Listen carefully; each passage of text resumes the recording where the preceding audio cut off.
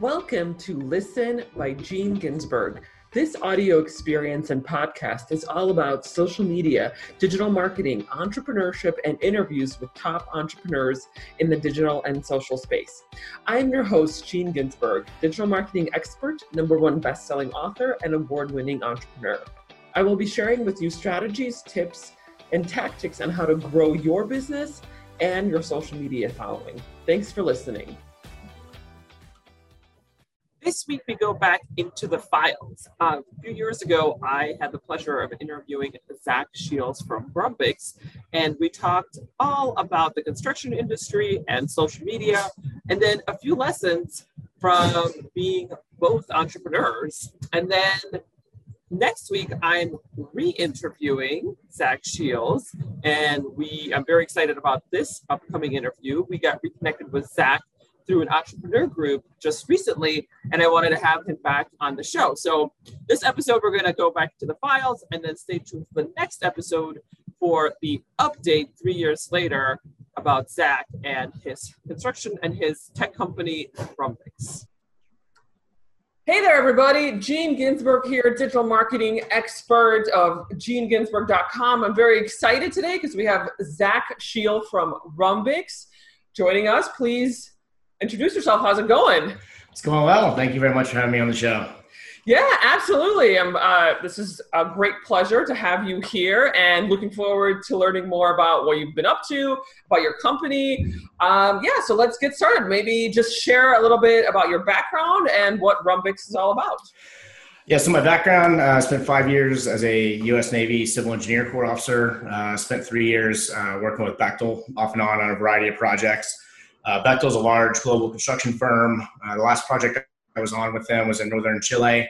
We were on the world's largest copper mine, building a new copper concentrator facility, 7,000 workers. We were collecting around 1,000 paper time cards every day. It would take 3 to 4 days to get that information manually put into Excel, another week to clean it up, to have a once a week meeting with 2-week-old data. So really, Brumbix was a solution that solves the problem of having access to better, more accurate field data in a more timely manner on construction sites. So we digitize a variety of different data streams, from time and materials, payroll data, production information, notes, photos, daily construction reports, all to really help the construction industry transition off analog data collection methods to digital ones.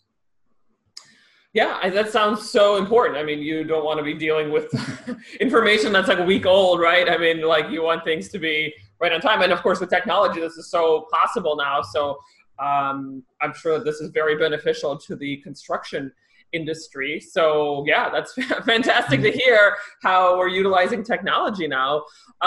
Great. So what about things that are going on right now? Any exciting projects that you're working on? Yeah, no, absolutely. Absolutely. One of the best parts about being a construction startup is we're always on exciting projects. Right now, I've got a couple of my team members out visiting one of our customers on a 300-mile natural gas pipeline that goes from northern West Virginia to southern Virginia. So up and down all the mountains and valleys, and there's thousands of construction workers on that single project that are all using Brumbix to capture all the data every day on that project. And then I would say more related to internally things that we're working on, we just announced last week a partnership and collaboration with Autodesk, where they've primarily historically been a architecture, engineering, design firm, and are beginning to move more into the construction project management space. So we've really paired up with them to be able to combine the data sets that we have from field data with the building information, modeling information that they have in their software platforms. Oh, fantastic. Yeah, these are some exciting projects. That sounds amazing to have all of these things that you're helping to create, to produce. So sounds very cool. So being a startup founder, I'm sure you've learned a lot throughout the years that you've had your company and, even before. So what are some lessons that you've learned as a startup founder? Maybe you could share 3 lessons that have helped you along the way and that you've learned maybe the hard way, maybe the easy way.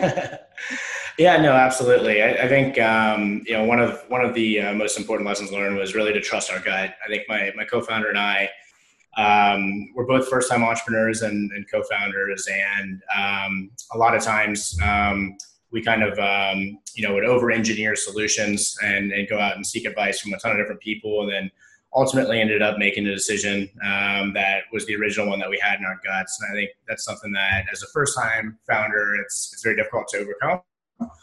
This kind of fear of making the wrong decision, but it was really important just kind of learn that, when you have a strong gut feeling, it's okay to trust that. And then the corollary to that is know when to ask for help. I remember very early on, one of our larger deals, we were negotiating with a large construction company, and I'd spent several days, writing out the terms and conditions and the software agreement, and then I sent it over to the lawyers, and they said, "This is great. This is what you pay us to do for you?" And I said, "Oh, really?" And so it was really knowing when to delegate, when to trust your gut yourself were two important lessons learned. I think another one was taught to me by one of my professors at Stanford, and said, "Hey, running a startup's like juggling a bunch of balls. There's glass balls and rubber balls. It's okay to bounce or to drop the rubber balls. They'll bounce a couple times and pick them up, but just don't make sure not to drop any of the glass balls." And so I think kind of early on, it was identifying what are those glass balls, what are those few things that we have to make sure that we don't drop, and then what are the other things that it's not going to be the end of the world, it's not ideal, but that we can pick up and that are surmountable challenges to overcome. Yeah, absolutely. Of course, that's part of being an entrepreneur as a startup founder. Yeah, you have some glass balls, you have some rubber balls, and if the glass ones fall and break, then not good. Big problem. But yeah, I'm sure there's some rubber balls where you're like, okay, I can. This isn't bad. I think I can pick up on where I left off. So that's a good point. Really, I guess it's prioritizing right now. So making sure that the glass balls are prioritized over the rubber balls in certain points. So yeah, these are amazing lessons. And then switching gears a little bit, being a digital marketing expert myself, social media is of course a topic near and dear to my heart. So how are you guys using social media in your business? Yeah, absolutely. Social media has been great for the traditional kind of putting content out there, generating a lot of inbound leads, as well as building our brand within the industry. The construction tech space has doubled, more than doubled over the last year, from 1,000 to 2,400 startups in the space. So super important that you're building your own digital brand online, and social media is a very powerful way to do that. It's also become increasingly important as a way to engage with our prospects and our current customers. We recognize foremen and field workers a lot in the field, and the ability to post pictures and photos of them using software and technology out in the field, and then tagging their companies and actually engaging with their companies' PR firms through social media is kind of a new way where we've been engaging with our customers that I think is very new to the construction industry. Wow, very cool. Any specific campaigns besides like the ones you just mentioned, where you're tagging fieldmen and foremen in the space, or like out in the field?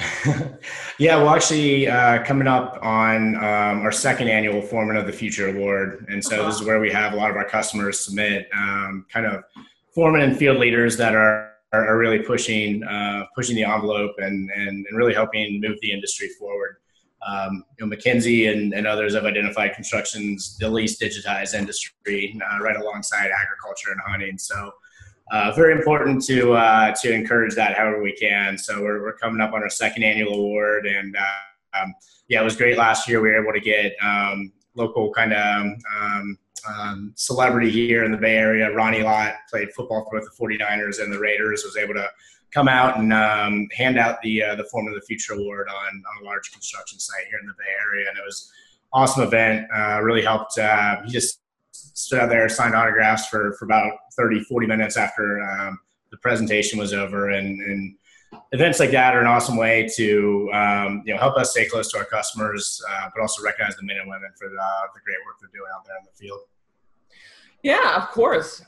It's so important for us to recognize all of the people who are putting in the hard work. So that's a really exciting event. That sounds like a lot of fun. I'm sure that did really well on social media as well. Absolutely. Yeah, very cool. Awesome. Well, I know we're about to wrap up here, but before we do that, I wanted to ask, what's the best way for our audiences to get in touch with you or your company? Yeah, absolutely. If you go to our website, Rumbix, that's RHUMBIX.com, you can find plenty of information there about the platform, and sign up to have one of our sales reps reach out to show you a demo. Alternatively, if you wanted to get in touch with me, my email is Zach, Z-A-C-H, @rumbix.com, and Twitter is @CBCEO, and that's SEABEECEO.